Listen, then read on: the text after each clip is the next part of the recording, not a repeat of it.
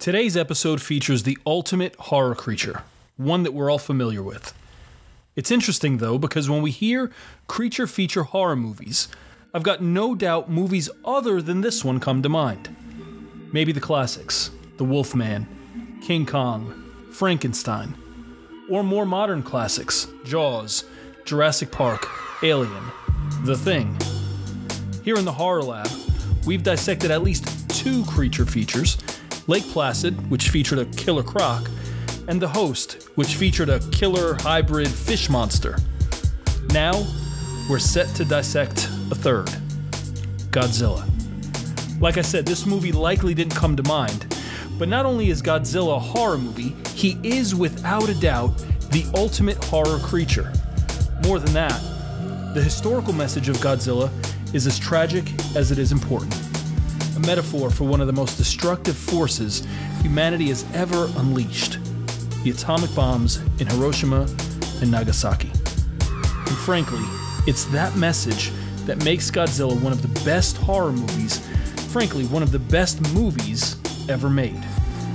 I watched it twice before recording, was stunned by the emotional depth of the movie. I couldn't help but empathize with the characters as they try to make sense of Godzilla's appearance. Remember, Godzilla premiered in 1954, less than 10 years after the bombs were dropped. We shouldn't underestimate the cultural and cinematic importance of Godzilla either. I've heard some dismiss Godzilla as a guy wearing a suit stomping on miniatures, but truly that view is both reductionist and ignorant. Godzilla ushered in an entirely new approach to special effects called suitmation, and an entirely new subgenre of horror/science fiction movie, kaiju, or strange beast. More simply, we know it as the subgenre of giant monsters. The original 1954 movie spawned 38 total films, including 33 Japanese films and 5 American films, with another set to be released in 2024. Some of my favorite television shows as a kid, Power Rangers, drew on this idea of kaiju. I've no doubt that for many of you listening to this episode, it's been a while since you've seen Godzilla. And I've no doubt that the message of the film, its historic and cultural impact, and its terrifying protagonist should be appreciated afresh and anew. So, if that's you, hit pause on this episode and give Godzilla a watch. Remember, our goal in the Horror Lab is to enhance your viewing experience, not replace it.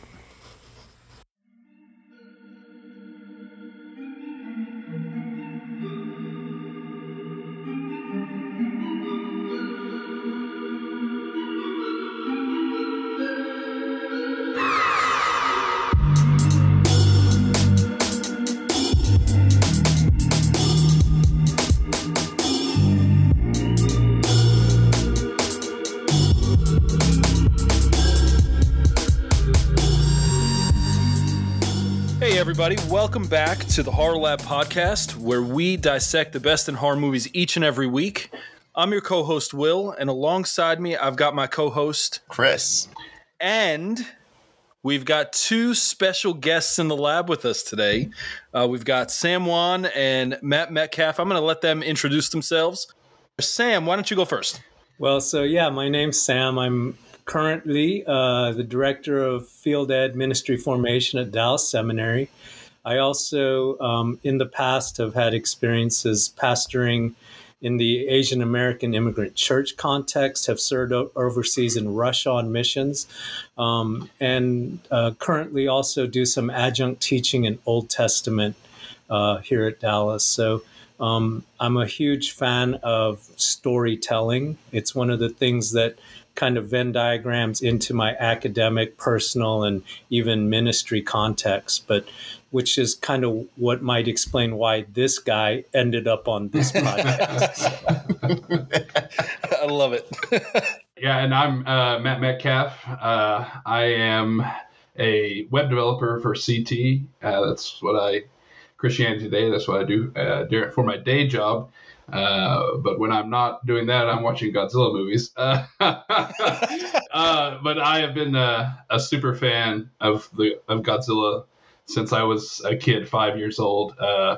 Big G has been my heart and soul, and that's the whole reason that I'm here.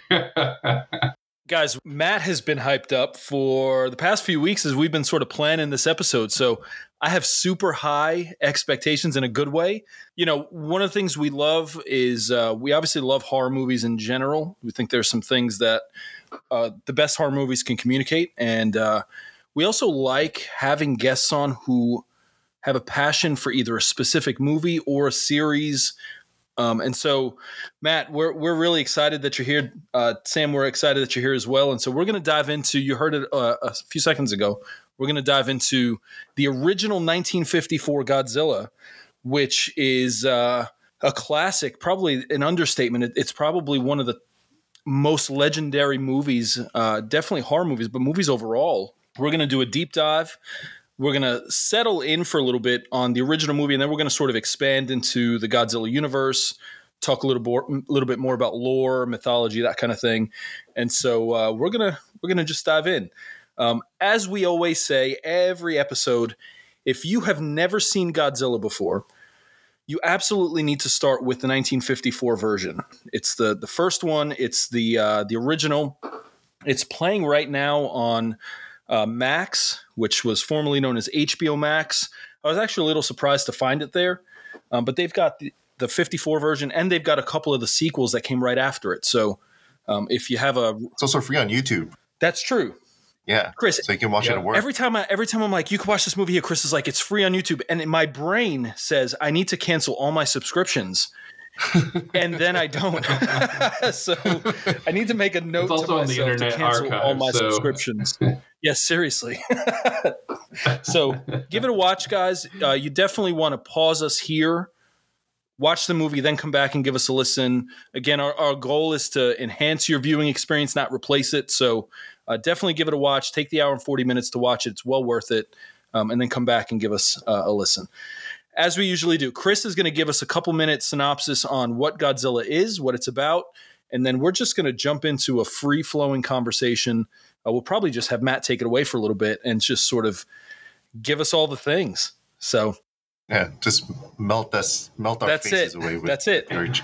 I will need Sam's help for that. So that's it. Team effort, guys. That's what we do. Yeah. All right, Chris, take it away, man. Yeah, man. So Godzilla, this is a 1954 film. It's not the 56 version that most people are familiar with Raymond Burr. That's a pretty cool version too. But the 1954 version, it begins with just like ships being destroyed near Odo Island. People quite aren't sure what's going on.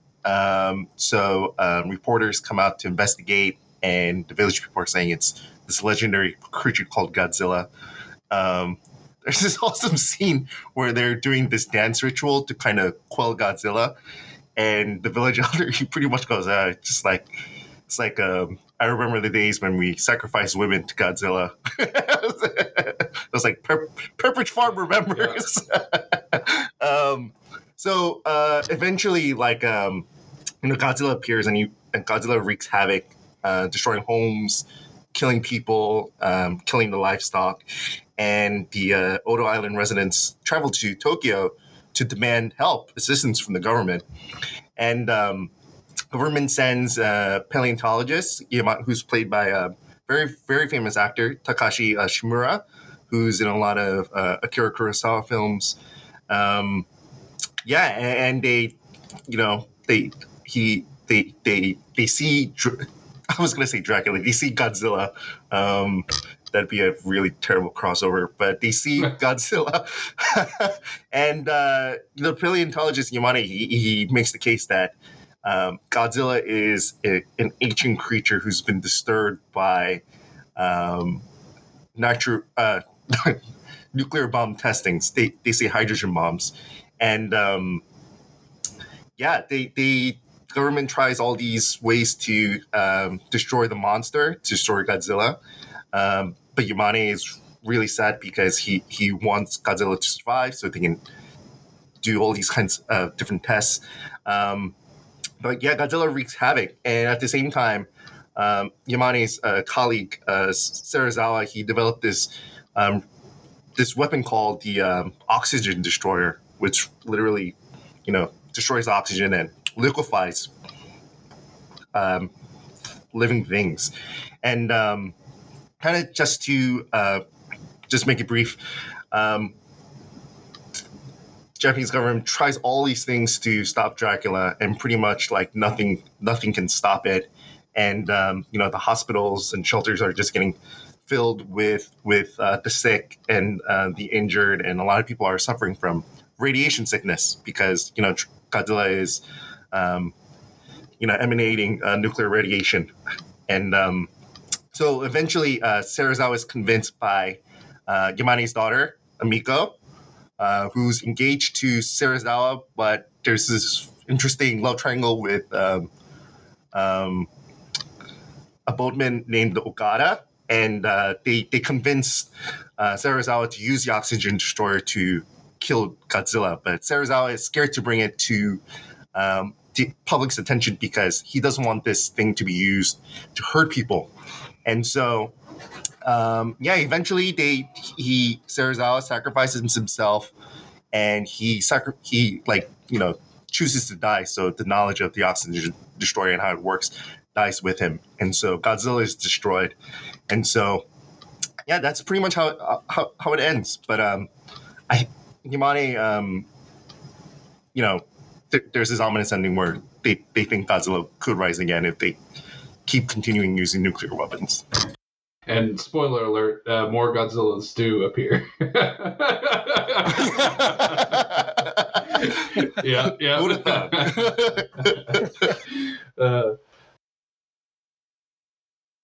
So I guess my first thought, and then we'll jump in. My first thought is that it's very different than the presentation of Godzilla in this first movie is very different than a lot of the sequels, right? I remember from when I was a kid, you get on regular television, network television on a Sunday, rainy Sunday afternoon kind of thing, and they're playing 3 or 4 Godzilla movies, and I remember there being a lot of like slapstick sort of funny, almost comedic approach to Godzilla. He's sort of this, I don't want to say bumbling, but he sort of has that feel to him. This one was very different. The original movie is very different. I don't know that he's so much a villain, but he has a sort of villainous tone quality to him. And so, that's my initial thought, is that the movie's a little bit, it feels like a little bit of a tragedy when you watch it. Godzilla's this, they're fearful of Godzilla. He's not saving the earth. He's not, fighting against, he's not this anti-hero. He's this scary figure in the public eye. And, so anyway, that's my thought. I don't have a question there. It just sort of ended in that statement. Yeah, no, 100%. And I would say that anyone who I've talked to about the original Godzilla film that's not seen it and is only familiar with those later Showa era 1970s films or later, they're always very surprised when I tell them how somber of a movie it is. The movie is very dark and heavy, almost from the beginning. Like the title sequence leading into the movie, it's just Godzilla's roar and his footsteps, and like throughout the entire movie, it's just this restrained sense of just sorrow. Sure. And you can tell that the people that made this movie were pouring a lot of their own emotional processing over the atomic weapons that they lived through and the after effects of that. So it was very much the heart and soul of the film is meant to be an allegory of that. And producer Tomoyuki Tanaka, he actually got the idea for creating this film by the Bikini Atoll accident that happened, the H-bomb testing there with the Lucky Dragon number 5, which is why that first scene of the movie, it starts off with a fishing boat like disappearing in the ocean because it was inspired by those real life events of H-bomb testing. So it is it's a heavy film, and it carries a really stark and important message that a lot of people don't assume because of those later films. So. Yeah, that's helpful. We were talking before we hit record that the movie, it was produced less than 10 years, just short of 10 years from the end of World War II. And so, I can think back 10 years ago, 9 years ago, to things that happened in my own life on a much smaller scale, right? Like an individual scale.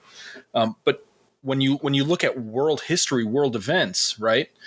10 years ago is no time at all. And so the emotions, the fear, those things were palpable. You can almost get a sense that, to some degree, some folks may not have actually been acting all that much, that they may have actually just been processing their own, trauma, their own fear, their own history on camera in real time. And so I thought that was a unique element in the movie. It almost made, I think the emotion I felt, and maybe we could talk about that. The emotion I felt watching the movie was really like this deep empathy for the characters on the screen, knowing the history of sort of what this movie represents and the message it's trying to send. It just was, there was a sorrow, like a lament that I felt watching it. And so I don't know if you guys had similar experiences or similar thoughts or feelings, but what are your thoughts on that? So I think we kind of started this conversation before recording, but for me, there were aspects of that were very hard because the imagery in the film actually brought me back to images that I've seen of Korea after the Korean War, because my parents lived through that. And so I've seen photos of like major cities in Korea just razed to the ground and the destruction and the desolation of that. And I'm just thinking, and we didn't have to deal with any kind of atomic weaponry as part of that horror. And so absolutely, people who don't. So I'm going to just say this to even start my reflection on this movie is that in a way, the popularity of Godzilla as a franchise, as a cultural icon, dilutes that first movie in some ways because people don't realize that that was an incredibly serious piece of movie making. They don't realize how much actual like state of the art filmmaking went into that and how much of an artistic effort that really was, because they're a little bit jaded by some of the more comical or just commercialized like aspects of Godzilla today. So I would just say this couple of things that resonated for me in that. In recent years, I have become more familiar with both Hiroshima and Nagasaki interestingly, through the work of Makoto Fujimura. So if you don't know Mako Fujimura, he's an amazing, renowned artist. He's also a Christian who has written this book called Silence and Beauty, which is actually a companion piece to Shusaku Endo's famous book Silence, which is one of the more powerful literary works on theodicy and just kind of question of evil, theology, things like that. And in his book, Silence and Beauty, Mako does this wonderful job of taking you to the horrors of post-nuclear Japan and kind of taking you into the horrors of what an actual atomic bomb attack looks like in this very real context. Because here's the crazy thing, guys. We live in a world that's been nuclear now, and it's going on 70 years, and yet those two cities are really the only cities who have ever actually suffered a nuclear attack to this day, which tells you something just even from a humanity and human nature standpoint. It must have been horrific that no one else has done this since then. And so that's kind of the context in which I rewatched it recently. And there are a couple of scenes where after the night attacks and they're just doing these wide panoramic shots of the city in flames, And I suspect this was intentional, but some of the framing of those shots actually look suspiciously very much like famous pictures of both Hiroshima and Nagasaki after the atomic bombs fell. And so I'm everything you guys are saying, I'm just 100% reinforcing. This was a very much a morality movie. It was a morality play exploring the depths of the darkness of nuclear weaponry and what it means for mankind. And there's definitely a very self-conscious victim identity amongst the Japanese people that is represented in the filmmaking. And this is also something that goes into why the 1956 version with Raymond Burr is such a different film. The other thing I thought was phenomenal about this movie is that it wasn't meant to be a B movie, although some people see it as a B movie. And I think, again, it's kind of an injustice to the suitmation technology, which was phenomenal. I mean, you have to go back and watch this, understanding what else was in the cinematic world in 1954. And when you put it in that context, that filmmaking is terrifying. And it's excellent.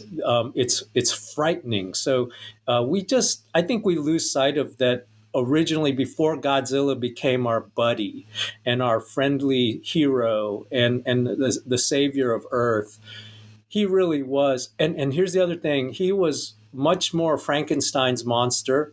I think people miss that link. See, Frankenstein's monster wasn't malevolent as much as he was this brutish innocent. And that's really who Godzilla is. That's why the death scene of Godzilla is actually very filled with pathos. They do not make that a triumphant killing. It's actually seen as, wow, this is a loss on all. Like, yeah, the human toll is horrific, but it's not like killing this creature just gives us a satisfaction to our bloodlust. So I think he was always meant to be less an emotional creature and more a force of nature, like a hurricane. And so that is the interesting, real quick note on that, and then I'll just kind of open it up here, is that to this day, Toho, if they licensed Godzilla, when they licensed him to Legendary, they said one of the conditions was you cannot give him anthropomorphic features. Like, you cannot humanize him. You can do whatever you want with Kong. Kong belongs to y'all, but Godzilla is ours, and he must remain a emotionless kind of force of nature. And that's why even in the Godzilla versus Kong movie, you can see that stark contrast in how the two monsters play off each other. Kong's very human. He's got a lot of emotion, and you feel for him. Whereas Godzilla, even when he's kind of on our side, you still don't feel this. He's meant to be this detached killing machine, this monster, this apex creature. And they soften him a little bit by using tropes like, well, he's just defending his world. And so in the process, he defends us, kind of thing. But so, yeah, there's a whole lot more there. But I just want to kind of share those thoughts as far as just why I love this movie. And by the way, if you can, if you're more of a movie buff, I would highly recommend the Criterion Collection version of this, even over a streaming version, because it's just such a beautiful digital print of the movie. But yeah, YouTube, even, you can still get it. But anyway, yeah, as you guys can tell, this movie made a big impression on me, and I'm still just to this day a huge fan. And by the way, a lot of people will say things that are anachronistic, like, oh, it's got Jaws-like elements. I'm like, yeah, but they did that 20 years before Right. Jaws. So Exactly. let's not get it twisted. Yeah. Idiot. And like, yeah, just some of the stuff about, wow, you don't see Godzilla for a long time, and it just makes the shock even greater. I'm like, they're the ones who perfected that. You know, yeah. So before, yeah, sometimes we call that the Jaws technique, but really, yeah. Anyway. No, that's great. Well, I think it's important to just note, even when Steven Spielberg was making Jurassic Park, he relied on Godzilla as like a source of inspiration for like how he framed for the dinosaurs too. Even though he watched the 56 version. Well, yeah, and that's like going back to what Sam was saying, this movie holds up so well because it really was cutting edge for its time. And Subaraya, the effects director, who's known as like the grandfather or godfather of special effects in Japan, he wanted to use model animation like King Kong, because King Kong had come out a few years before, and that was like a huge inspiration for Tanaka, as well as 20,000, The Beast from 20,000 Fathoms, as like wanting to make a monster movie. But because of just the lack of resources that the Japanese cinematic world had compared to Hollywood, there was just no way with budget and time constraints for them to use model animation. So they had to like pioneer this whole new kind of way of making movies that just set off a spark that, you know, ignited 50 years of Japanese monster movie making. And so, yeah, miniatures and suitmation, especially here in the West, oftentimes was just dragged as really cheap and cheesy and not really, and kind of looked down upon and not respected for the art and the craft that it really is. And especially in the first Godzilla film, you can really feel the weight and the sense of this creature as he's lumbering across the screen. It's not, in some ways, I think it was a benefit to them that they used suits as opposed to model animation, because and the fact that the suit itself was so difficult to walk in, it ensured that it wasn't like a human walking across the screen, but it really did feel like this giant lumbering creature. And yeah, Ashiro Honda, the director, he has a great quote where he says that monsters are born too big and too tall, and that is their tragedy. Is like these creatures are truly tragic beings because they're just there to exist in the world, and we see them as a threat and we see them as a problem to be solved. But really, they're just creatures that are in the world, and as Sam said, forces of nature. And so I think that Godzilla, even in the design, like his skin was made to resemble the kind of radiation burning that a radiation victim would have suffered in the fallout of Nagasaki or Hiroshima. And so, yeah, he is truly meant to be a tragic being in this film, and not something that, while he does seem threatening and villainous, like he himself is not acting out of maliciousness. And if anything, he's kind of a reminder to us as we watch the film that there are forces outside of humanity's control, that there's things bigger than us, that if we're not careful with the way that we, position our hubris, then those things will come back on us. So yeah, that's. I guess the other maybe major special effect approach would have been what, stop motion? Yeah, around that time. Yeah, Ray Harryhausen. That's what they wanted. Okay. But yeah, as Matt said, it was just not cost effective because the sheer amount of film you had to shoot to get that.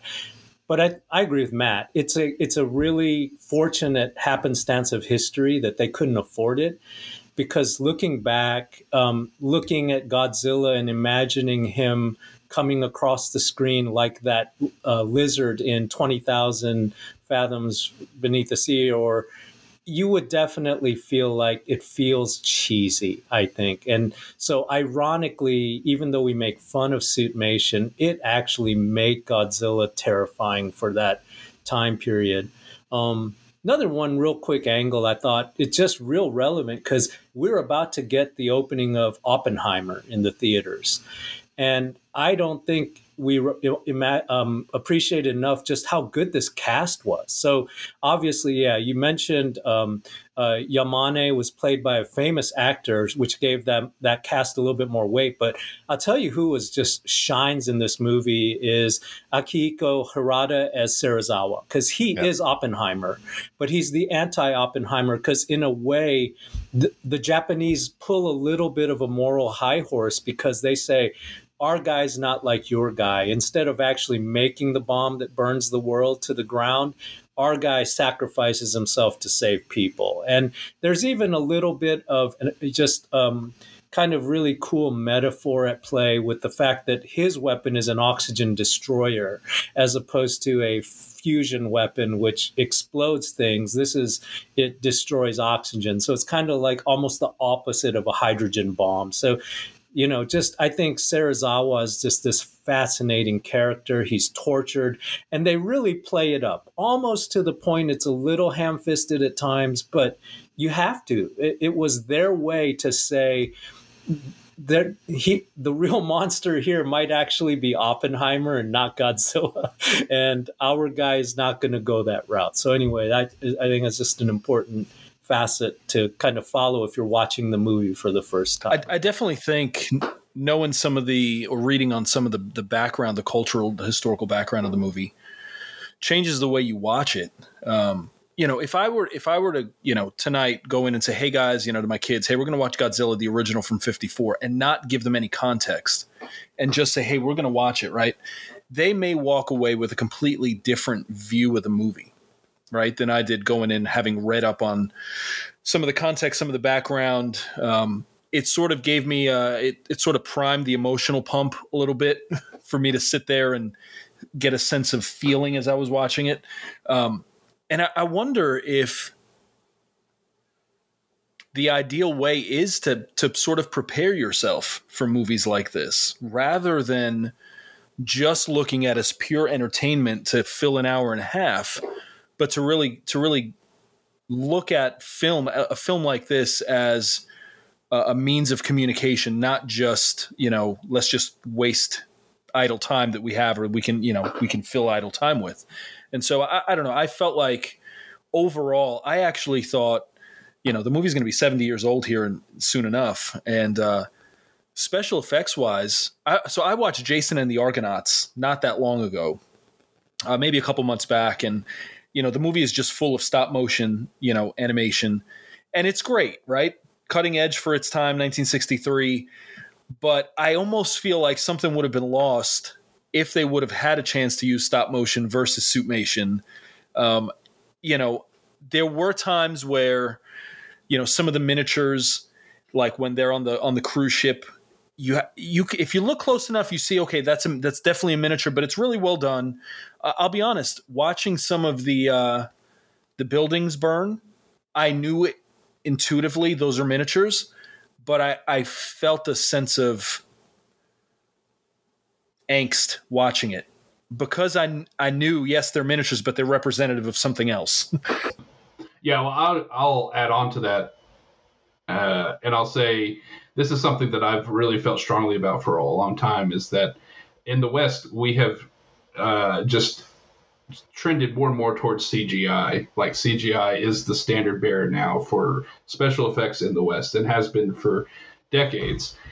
And I think there's a time and place for it. I think it's great, but we lose something, I feel like, when all of our effects are digital. And the miniature set and the way that these movies are made, they're grounded in a sense of reality. Reality, yeah. Even though they're portraying things that are fantastical, there's a sense that they're grounded and that they feel more real in a certain sense. And I mean, you have to suspend your disbelief, but you have to do that with any movie, no matter how good the CGI is. And so, yeah, I think because of the way Western audiences have been trained, they have instinctively thought that, oh, if you're using miniatures, if you're using practical effects, a lot of times that means it's lower budget. But that's not always necessarily the case. And even if it's lower budget, that doesn't mean that it's lower quality or that it's not the same kind of craftsmanship. It's just a different kind of craft. And so I feel like this was a discussion I was having with kids, when I was in elementary school and middle school. I was like, why do you watch those cheesy Godzilla movies? I was like, they're great. Why do you not watch them? And so, yeah. So this is a conversation I've been having for a long time.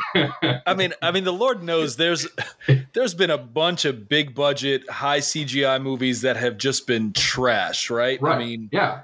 Absolutely. Absolutely terrible. I mean, movies. The Flash, it just came out last month, and it had some of the worst CG that I've seen in a long time, So, yeah.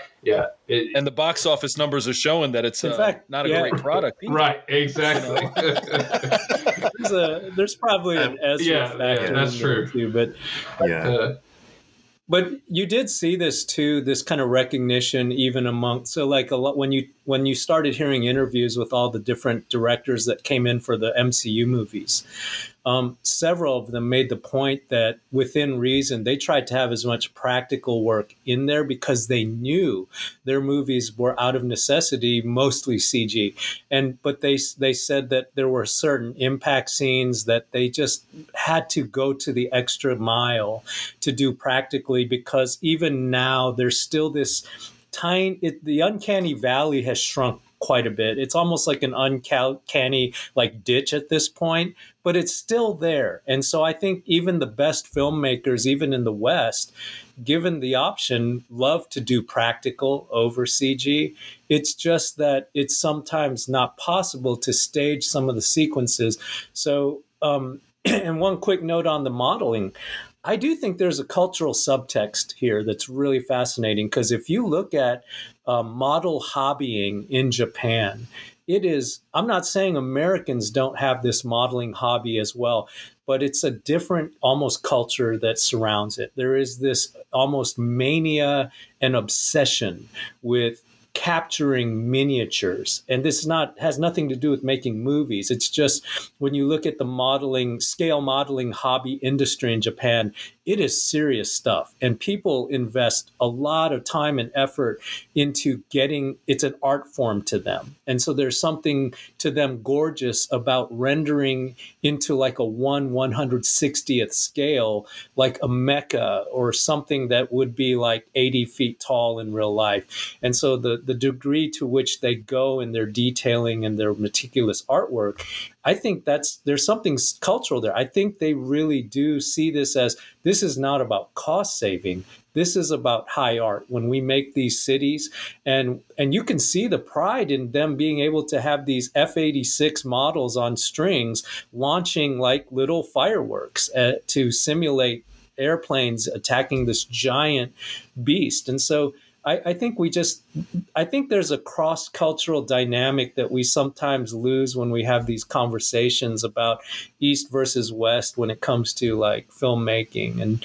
And so I think it's just worth noting that is something that you do see. I agree. And I will say, I think it has heartened me that it's taken a long time. It's taken many years, but I do feel like the Godzilla franchise, and particularly the 1954 film, has gotten the respect that it has long deserved in the West, in America.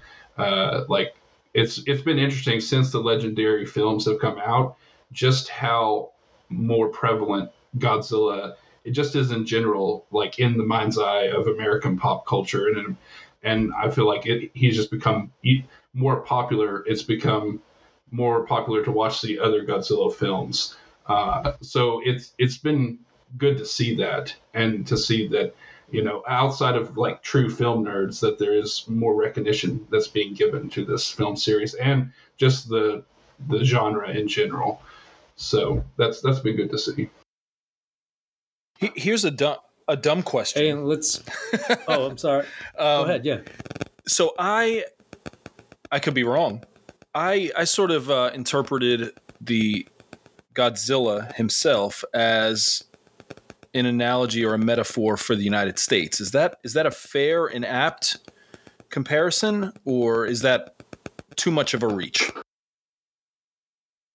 I mean, I'll let you weigh in here, Sam, too, but I would say that the United States is not what Godzilla is meant to symbolize. He's a symbol of, first, the force of nature, the fact that there are forces outside of humanity's control, and how that intersects with the atomic bomb and man's hubris, and the fact that we think that we can control such forces, but ultimately those forces will destroy us, even though we feel like we have control over them. And so that the tragedy and the hubris that is represented in nuclear weapons, and just like the overarching force of nature, like Sam said, a hurricane earlier. That's what Godzilla symbolizes. Yeah. So yeah, what do you think, Sam? Yeah, I agree with Matt. I think that you see this in the way they do reference the U.S. and it's very clear that they attribute more moral agency to the U.S. as far as blame goes than to Godzilla, and that's because I think they want to keep Godzilla as the neutral. He's basically the embodiment of consequence. Whereas the U.S. is the actual moral actor within this drama. So they do reference it's the U.S. that did the testing. And as Matt said, it is based on that very real life tragedy where this fishing boat, several members of that crew ended up dying of radiation poisoning because they were exposed to fallout from this hydrogen bomb test at Bikini Atoll. So, the U.S. is kind of in the background of this film as they're really more the moral monsters. And then Godzilla's the embodiment of consequence and a force of which is why the Raymond Burr edit exists.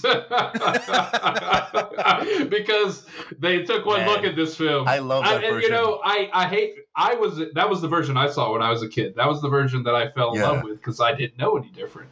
And so I still have a nostalgia for that movie. But man, when I actually was older and I saw the original film, I realized just how much they changed the overall tone of the film by just inserting Raymond Burr. And it's interesting because he shot all of his scenes in one day, like it was like one 24-hour period, like in one little studio in LA. And like the recut was completely done in like 3 days. So they spent very little time like inserting him into the film. And that kind of shows if you really look for it. But yeah, it's an interesting cultural artifact that we have these two very different films in terms of tone, and the whole like reasons for that. It's just very obvious once you see the original film. So, yeah, it's good. Chris, any thoughts? I mean, I had a question. I mean, I also kind of want to explore just the greater like genre with kaiju films because it just spurred so many. Even like I was thinking because my first introduction to Godzilla was the animated series that came out in the 70s. Yes, I love that. Series. Yeah. And it even influenced the Power Ranger TV shows because they used the suitmations with the Zords and the monsters. And so, Matt, could you tell us more about just the genre? Yeah, and Sam, feel free to jump in here too. But yeah, so the genre is called tokusatsu, which that's like the official like Japanese term for it. And Godzilla was like the genesis of all of it. Tsuburaya went on to found his own studio, which later produced Ultraman and other giant monster films. And Toho, after Godzilla, they created Mothra and Rodan and so on. And so this was the 1954 film is really what started it all. And so and it's funny you mentioned Power Rangers because that's actually kind of an Americanized version of a Japanese series called Super Sentai. So that's a little bit analogous to the way they made King of Monsters with Raymond Burr, but a little bit more respect in that. But yeah, so the genre itself, it all started with this film, and Ishiro Honda, Tsuburaya, and Tomio Tanaka. Those three were like the catalyst for everything that came after it. It all started here. And Sam, is there anything else you would add? Yeah. So I think it's really cool to kind of see the evolution of the genre because what started out as an intensely horrific, it truly was a horror film. So you guys are absolutely right to include the original 54 Godzilla in this podcast. But what happened was with everything in life, it seems like capitalism creates this hard swing. Yeah. And here's what happened. people were incredibly fascinated with Godzilla, the actual creature. Like, instead of being this repulsive beast that people would hate, and people were actually, like, audience reaction, especially in Japan, was, we're kind of sad he died. Like Yamane's point of view becomes this audience reaction. So of course they're just like, well, dang it, we can monetize this. So they're making like a sequel just a few years later, and Godzilla's still kind of bad. And it's really, by the time you get to the end of the Showa, or the peak Showa, with Godzilla like versus Megalon versus Gigan, and like it reaches like its glorious climax with like destroy all monsters. But you're seeing like he's now the hero, and people love him. And so there's this really fascinating thing that, and so that's, they go hard right into, well, we're going to turn this into a franchise, and now it's no longer any of those things. So but I grew up like Matt, just falling in love with these movies because I'm older than you guys. I'm the old head in this room, but I was exposed to Godzilla in Detroit. They used to do this thing called Monster Week, and it would be called Creature Features. So once a year, they would just run straight from Monday through Friday. The afternoon movie on this local station would be different Godzilla movies. So I did not actually see Godzilla as my first Godzilla movie. My first Godzilla movie ever was actually against that giant lobster, which it was like Godzilla versus the horror from the deep. Ebra, And so, but I remember as a kid, it just absolutely captured my imagination. And so, and that led me, that was my gateway drug to Ultraman. And I became this huge Ultraman fan. And so I do think what's really cool is how it spawned this genre. And you kind of see the apex of that fan love in Guillermo del Toro. When he did the first Pacific Rim, that was a labor of love. That is a master of the horror genre saying, this stuff is good and we can have some fun with it. And I love that he was non-ironic in just showing a giant robot with a rocket elbow punch, you know, and that he used the actual term kaiju in the movie. And so I think it's really cool how this genre has taken off. In fact, I would say one of the backhanded tributes to the incredible power of Godzilla as a cultural artifact is Gamera.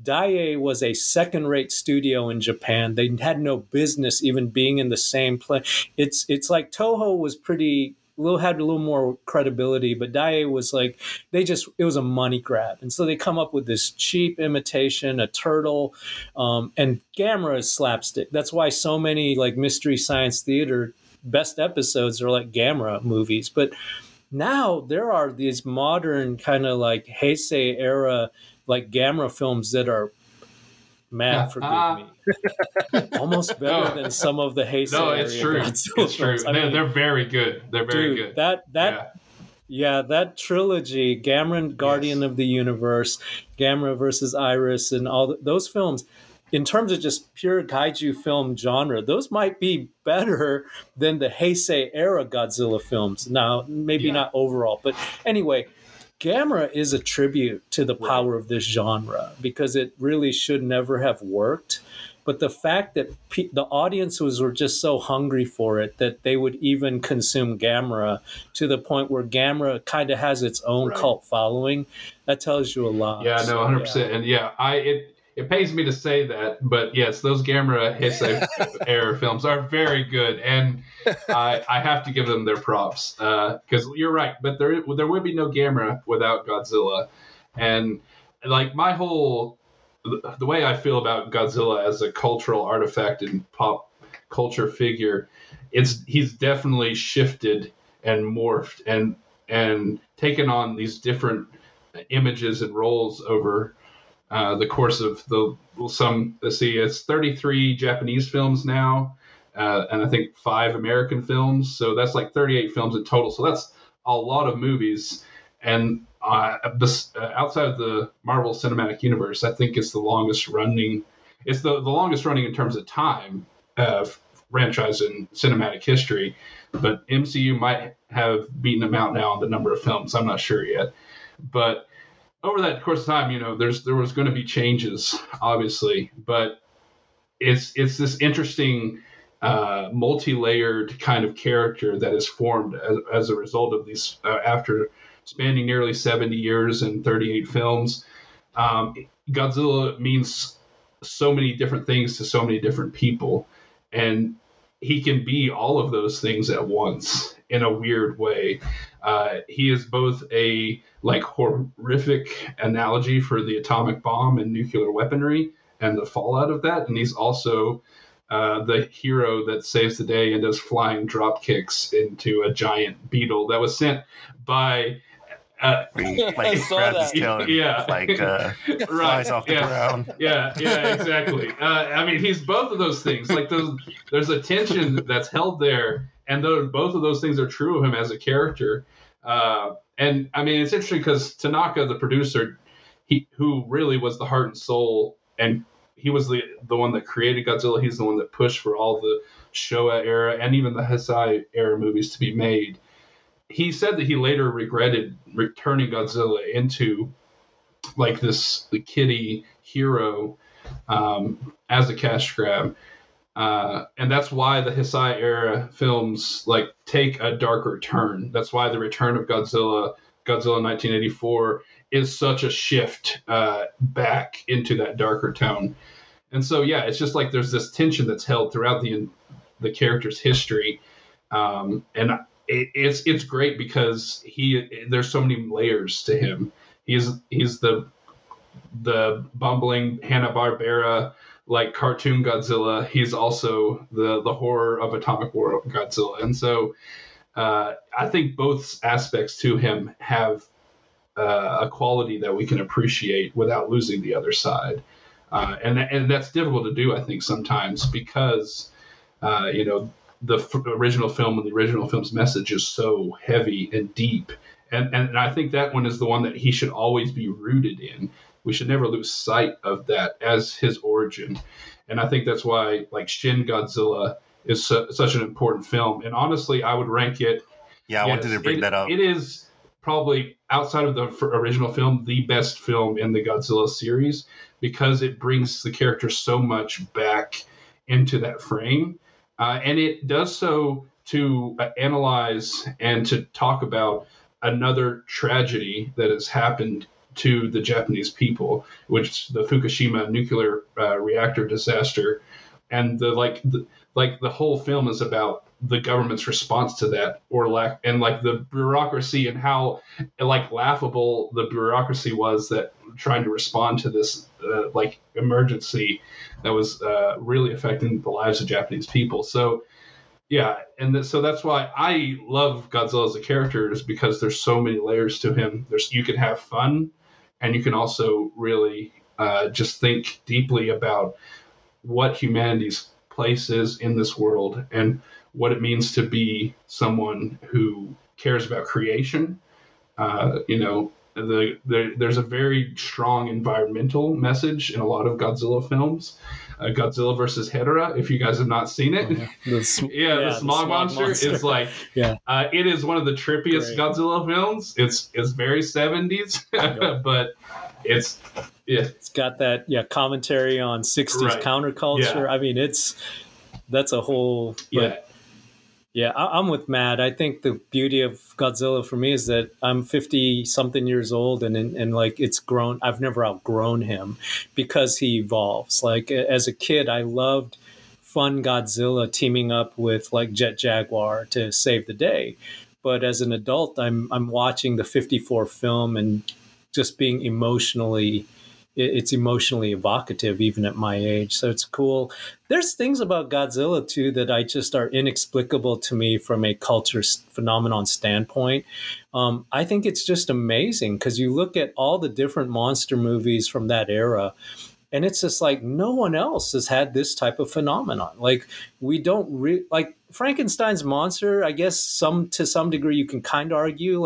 He ends up on a cereal box as Frankenberry, and we've seen iterations of him that people have fun with. Same with Dracula. So all those golden era horror films did have a little bit of this, but no one's taking Ray Harryhausen's dinosaurs or any of these creatures, and even Jurassic Park, the closest thing you have is the T-Rex. It's kind of become this iconic dinosaur among the dinosaurs, but even doesn't really have a name. And it's just, so I do think there's some things about the Godzilla and the Kaiju phenomenon that I don't really have an explanation for. I'm just so glad though that it's happened. I just think it's, for me as a kid and then growing up, it's just been really cool. And I love that today, it's still going strong. Like, they are still making new Ultraman shows and movies. And they're wild, and that's a whole different rabbit hole. But, and like you guys said, Guillermo del Toro kind of gave us a nice kiss. The legendary movies are fun. Like, I don't hate on them the same way I did the 98 TriStar, debacle. Godzilla. But even I actually love that one. Man, we could go down a real rabbit trail with I went and saw it on, yeah. That's a separate episode. If y'all ever want to do it, man, invite us back. But yeah, me and Matt, I think, like, we kind of connected because we were like, oh, wow, this dude on social media loves Godzilla as much as I do, which is kind of weird. Like, there's not too many of us. So like I said, especially before the legendary movies came out, it's like no one was talking about Godzilla movies. Here I was live tweeting Godzilla movies, and Sam was like, oh, this guy, what's going on with him? And I was like, oh, you love Godzilla movies too? Okay, well then we will be best friends. So for someone who's maybe just wanting to, let's say they listen to this episode or they watch the movie Listen, and they're wanting to get into it, right? You mentioned 38 movies, right? 5 American movies.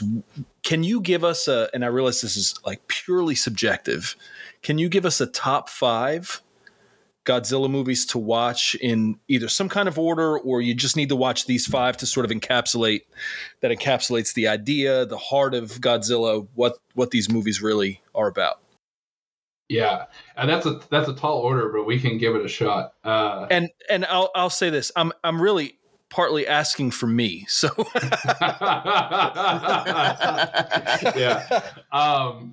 yeah. So I'll let Sam go first. You got an answer, Sam? Yeah. Yeah, I'll just give you, and this is so off the top of my head, so this could change tomorrow, but I would say I would begin with 54, because I think you have to see that one for context. Like, then you can compare everything else to it. I would say if you're more doing this because you're like a cinemaphile and you want to really do more of that kind of dive, I would say Shin has to be next. Shin Godzilla. Was that 2016, Matt? Yeah, I think it was 2016. So. But yeah. So Shin Godzilla is the hardest self-conscious effort to rediscover 54 that Toho has made. So you want to watch it. And what Matt said is absolutely true. It's, again, kind of a morality play, but it's not about the horrors of nuclear weaponry. It's about the ineptitude of government. And so I remember seeing reviews of the movie where I'm like, you guys don't get this, because people were like, why is there so much talking in this movie? Why is there so much scenes of like government officials? And I'm like, that's the satire. That's really kind of the heart of what this movie, it's actually very brilliant. But I would say Shin's cool because he's kind of the return to the force of nature, faceless, because what the Showa era movies had, which is the 50s, 60s, 70s, is Godzilla increasingly becomes more like goofy looking. Like, they pronounce his eyes almost to like Muppet level, and he starts to do the talking and communicating. And it's fun. That's what hooked me as a kid. So I don't want to just completely disregard those. So I would say Godzilla 54 and Shin. If you want to do the hardcore cinemaphile thing, then I would watch 56 with Burr. And just, it's a great contrast to see, oh, this is how they made this movie work for Americans who did not want to be beaten over the head with the nuclear war bully pulpit. But if you want to just kind of get a feel for the good-natured fun that brought so many fans in as kids, I would say the next one for me is Destroy All Monsters, because it is kind of like the ultimate crossover, because they were building their MonsterVerse during this time because they introduced Rodan and Mothra separately. They weren't in Godzilla movies. And then you had these kind of secondary kaiju like Anguirus or Anzilla that were in the second Godzilla movie, but then becomes kind of more of a character. But you also see this developing dynamic of now Godzilla is the unabashed hero of Earth, to the point where we're fighting aliens now, and they've got their own kaiju champion in Gojira. So that one's a fun one to capture the whole. You could kind of wrap up 70s Heisei or Showa era in Destroy All Monsters. I would say then, like, honestly, I would throw in a legendary movie because it's one of the better attempts to do a Western Godzilla that honors the spirit and heart of the original Toho. Because that's why I think Toho signed off, because they go, okay, you guys are serious about this.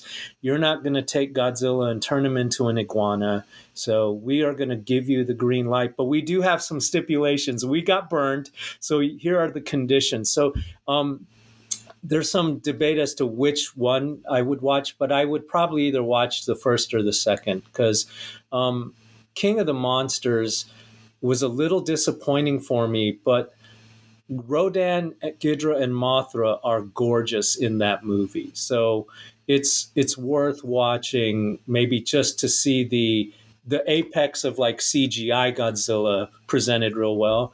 And then final one for me is I would watch one of the Millennium era films, because again, they're trying to come back to the 54 spirit of Godzilla as a force in nature. So maybe Godzilla versus Destroyer, because like if you watch that one and you're a Godzilla fan, you get some feels, because Godzilla, you know, ostensibly dies in that movie. Oh man, sorry, no. spoiler alert. No, yeah. But he comes back. You know, he There's always comes another back. one. He always comes Yeah, back. but Yeah. yeah, but Godzilla versus Destroyer is a nice contrast. It's definitely not Showa goofiness. And it's kind of like you can see Toho trying to say, hey, we want to recapture this guy and kind of bring him back to what he was. So in that movie, he's the biggest, about as big as he'll ever be in any movies, because that's another thing about Godzilla. Every movie, the scale changes and he's a different size. But in Destroyer, he is humongous. And you kind of feel that on the screen. And so there's, that one might be my. Yeah, he's so those also are like mine. glowing orange, so it's pretty great. Yeah. Yeah. The stakes are pretty high in the movie. I love the Godzilla King of the Monsters because the American version, the final battle takes place in Boston, Oh, nice. where I live. It's such a random place for a monster showdown. Right. Yeah. Fenway, And I also live 10 minutes from Fenway Park, so I would have died. But No, I don't know. That made me so excited for some reason. No, that's great. It does. Like, I'm sure people felt the same way about San Francisco, you know, in the first one. Yeah. San Francisco felt more appropriate than That's true. That's true. Yeah, no, I'll give you that.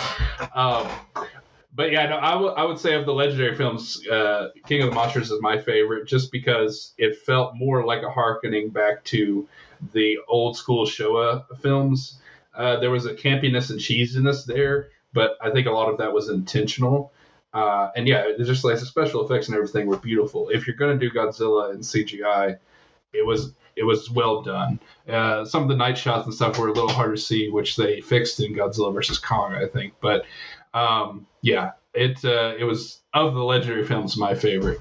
But as far as like top five, like where to start, I'll take a little bit of a different angle than Sam, since he went like the film, a route of like trying to really like get into the origins of the character. I'm going to have to say the 1954 original just off the bat, because like you have to start there, like Sam said. And then after that, I would say go to like Godzilla versus Mothra. I think that's or Mothra versus Godzilla is actually the official title. That's the first introduction of like Godzilla and Mothra battling it out in the Showa era films. And I think it's one of the better Showa era movies in terms of just outside of the original, in terms of just overall direction and script and acting. It's a well done movie. and I think just a cornerstone of the series. And I think also, one of the better films that Ishiro Honda directs for the series. And then after that, I would say Invasion of Astro Monster, which is also a Showa film, but it's the first time that Godzilla and Ghidorah, who becomes like Godzilla's like Joker, he's like the arch nemesis of Godzilla throughout the film, like throughout the series. That's like the first time that they meet. And actually, I'm going to back up. That's not the first time that they meet. The first time they meet is in Ghidorah, the three-headed monster. Invasion of Astro Monster is still great, though, because it's just a really campy film. There's lots of space and sci-fi elements to it. There's these aliens called the Zillions that come to Earth and like ask the Earth for help and like defeating Ghidorah. And they basically kidnap Godzilla and Rodan, take them from Earth to their planet, Planet X, and get them to fight Ghidorah under a ruse. But then they mind control Godzilla and Rodan and bring them back to Earth and start trying to conquer Earth along with Ghidorah. And so it's just a really fun and campy film. And I also think one of the better Showa era films. And then after that, I would go to the Heisei era, and I would say Godzilla versus King Ghidorah again, because like, and what I'm going for here is like, if you want the real cheese, if you want like the best of the best, the finest cheese in all the land, you watch Godzilla versus King Ghidorah, because like that movie is bonkers. It's bonkers, and there's elements of it that are just horrible, but that is what makes it great. And like it, and some of the set pieces, some of the battles between Godzilla and King Ghidorah in that film are just really well done, and some of the best of the Heisei era, I think. Particularly when like spoiler alert, Godzilla defeats Ghidorah, and then he comes back as a mechanical version of himself, and that's just like a hallmark like image of the entire series, is that battle between Mecha King Ghidorah and Godzilla. So, and it's just a bonkers movie. There's androids, there's aliens, there's time travel. Okay, like it's a roller coaster of a film. You just got to strap in and enjoy it. So, and then the last one I would go with is, to get a Millennium era film in, I'll go with GMK, which is Godzilla, Mothra, King Ghidorah, which is probably, in my opinion, the best Millennium film. And it also has the longest title of any Godzilla movie, I think, because it's really Godzilla, Mothra, Ghidorah, giant monsters, all-out attack. Like it's the brevity is not what they were going for in the name of that movie, but it takes a little bit of a different spin on Godzilla. Godzilla is definitely like a brooding and darker force in this film, and kind of sets things a little bit on its head, because Ghidorah is kind of presented as like a protector, like he's this ancient dragon that is like going to protect Japan from Godzilla, who is like the embodiment of the anger of Japanese soldiers that died in World War II. And like these soldiers believe that Japan is like forgetting the lessons that they should have learned from the tragedies of World War II. And like Godzilla is like the embodiment of these soldiers' anger. And so it's a little bit of a different spin on the characters, but it's still true to the sense of who Godzilla is. And it's just a really well done and executed film. And I think one of the better Millennium films. Lots of great effects, and the story is pretty great too. So, and I will sneak one last one in here, and that is Godzilla versus Space Godzilla, which is one of my all-time favorites. It gets a lot of heat. A lot of people say it's not a great one, but to me, it's just the nostalgia. I used to watch that one all the time. It came on like HBO and Showtime when I was a kid, and is just near and dear to my heart. It's and Space Godzilla is just such a cool concept and design. So for that reason, I have to throw that one out there. He's basically what you take Godzilla's DNA, you throw him in a black hole, and for some reason you get Space Godzilla. That is literally the origin story. That's literally the origin story. Like I won't go into further detail because it wouldn't really help anymore. Yeah. And by the way, that's within this like subtext you'll see like starting in the Showa era, where they kind of had the Kal-El problem with Godzilla because he's this undisputed, just the king of the kaiju. And so you kind of had to figure out creative new ways to make things hard for him. So they started with the Mecha Godzilla character, which has come back over and over and is now like a mainstay. But like Terror of Mecha Godzilla, I remember as a kid, it was like striking because Godzilla's getting shot with missiles and he's bleeding. I'm like, first time I'm watching these movies, I'm like, whoa, that's like blood spurting out of his neck. And I'm just like, that's intense. And so it made you feel like, oh, this time Big G's in trouble. Like that's how you defeat him is with him. You know, it's like, I know it's a very common trope in a lot of movies and franchises, but and so Space Godzilla is kind of a next evolution of the only he can beat him like trope, you know. So it's fun. Yeah, Matt's right. It's like a fun movie in that sense. Final Wars is fun if you just need Final Wars is great. Yeah. And it's like that's just more of a that's like Godzilla candy. Like it has no nutritional value.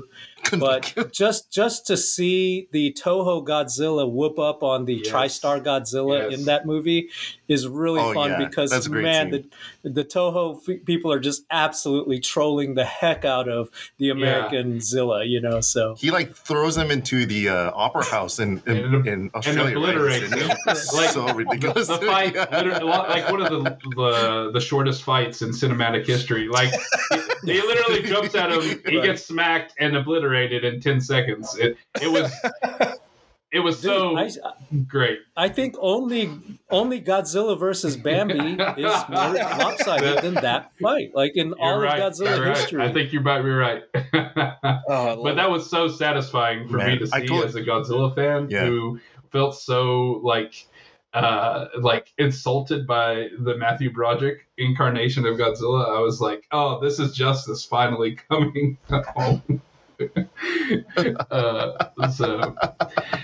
But yeah, it was great. And also just in reference to that, in Godzilla 2000, which is the first Godzilla movie that that Toho released after the TriStar film, they talk about how like Godzilla's been sighted in New York, but our guys aren't so sure that that's really the case. And so like there's like shots fired there of like, yeah.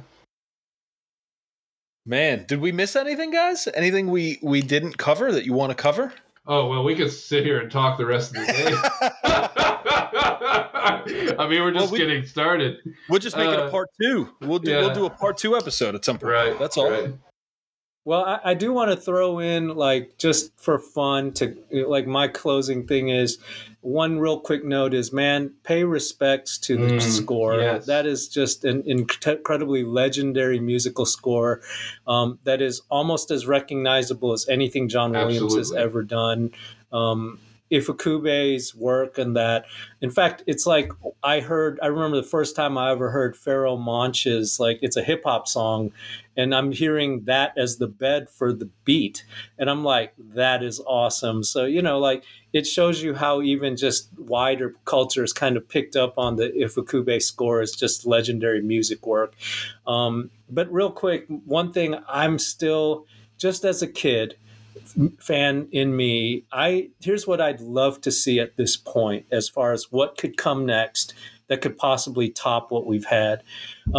I would love to see legendary cross Godzilla, the MonsterVerse, into the Pacific Rim universe. I think you have the makings there for like the most insane crossover, fun, cheesy Showa era, like tribute, because what it is you got this like premise for this alien world that's producing kaiju like off of a factory, like assembly line.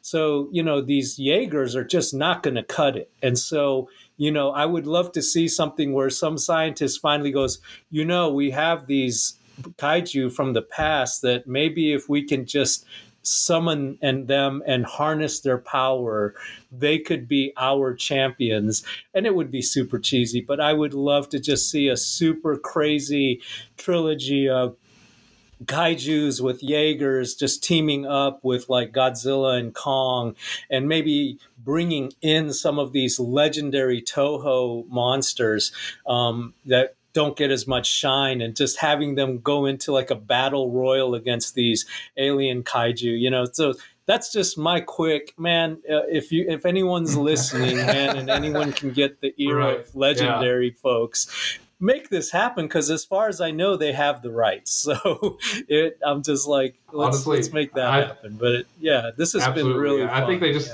getting Toho to agree to it, I think, is probably the biggest hurdle to that happening.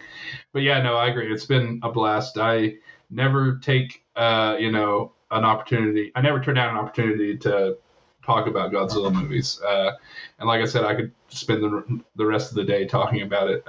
There's 33 films, 33 Japanese films, 5 American films. So we have plenty to talk about. But no, it's great. And I will say in closing that, Godzilla as just a pop culture icon, I think he means a lot to a lot of people. And that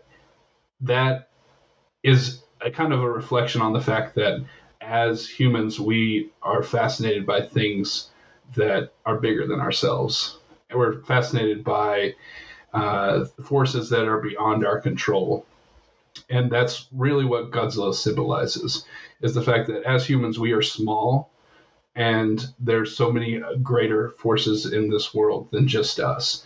And it's important to kind of recognize and reflect upon that. And I think that's one of the biggest takeaways from Godzilla movies as a franchise is, in the midst of all the fun, in the midst of all the flying kicks and the goofiness, is the sense that, we have a world that is full of just incredible things. And as humans, we have a place and a role in it. And we need to steward that, and we need to not be bigger than ourselves and think that the world outside of us is not important. And so, I think that's my final note on what the main thrust of the Godzilla franchise is. Yeah, that's good. Yeah. Chris, any final thoughts? No, I mean, nah. Talked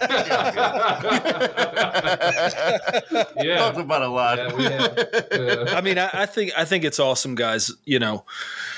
To have you guys on, to share your fandom, but also like, it's obvious you guys have not just appreciated the movies or enjoyed them, but really grappled with them in a sense, right? And so, I think it really is.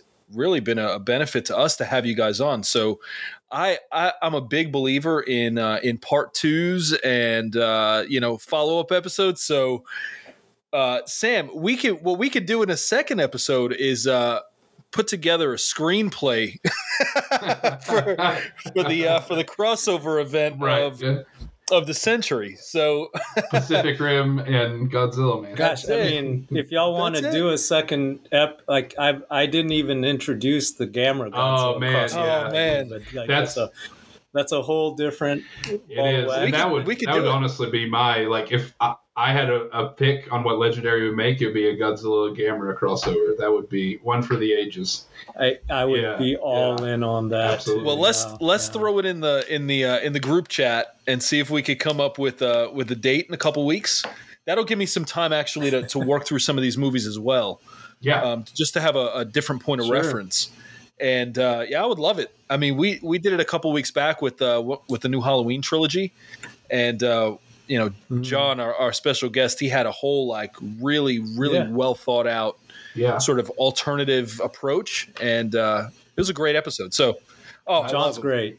Yeah, John's awesome. I'm glad you guys connected. He's a lot of fun as well, and he really knows his movies does. as You know, well. I'm hoping so. At the point where we hopefully start to make some ad revenue from the podcast, I'm going to pay someone first to do the post work. But then I think, Chris, we need to hire John to do voiceover work for us. Yeah. He's just got. Yeah, You can like introduce us. Yeah. Oh, it sounds so official. He's got some pipes. Co-host Will and Chris. Oh, well, guys. Boom, chicka, bom, boom. And I don't know if it really falls into horror, but if you guys ever want to do a Pacific Rim ep, I'd be up for that. I've really loved that franchise. Well, not the franchise. Pacific I didn't Rim. like the second one, but I really want to do Cloverfield, which I think gets really into some of the horror elements that you get from like the original version. For sure. I don't really like the franchise because they get random movies and just Cloverfield on the very title. true. And the first one is the best one. Yeah. But the first one is so good. Yeah. Just very common, like technology interrupting nature, and there's this really pissed off monster. It's like, what's going on? Kind of like my father after she wakes up from a nap. Well, yeah, and that monster, it's supposed to be a baby, like looking for its mother. That's like the. Oh, sorry. I thought you were saying.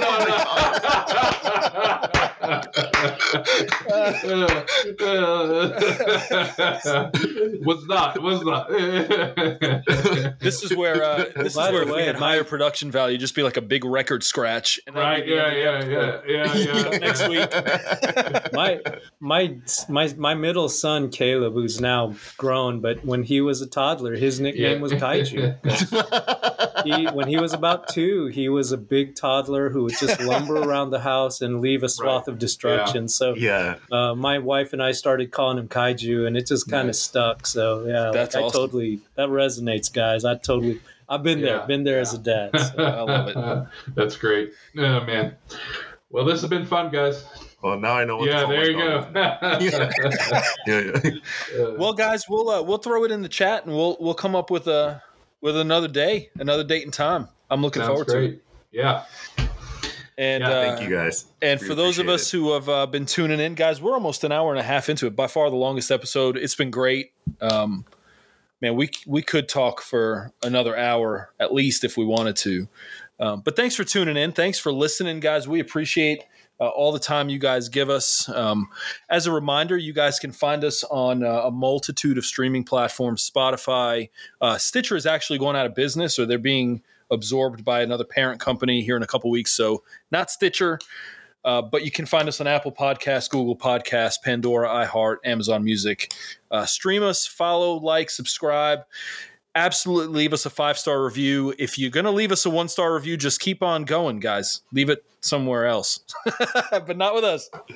And follow us on social media, Horror Lab Pod on Twitter, Horror Lab Pod on Instagram, and the Horror Lab on Facebook. Guys, we appreciate, again, all the time you've given us. And special thank you to our special guests, Matt and Sam. You guys are awesome. Learned a lot that I obviously didn't know, and so it's been as much a learning exercise as it's been a great discussion. So thank you guys both for joining us, and we will catch you guys next week in the Horror Lab. Thanks for tuning in.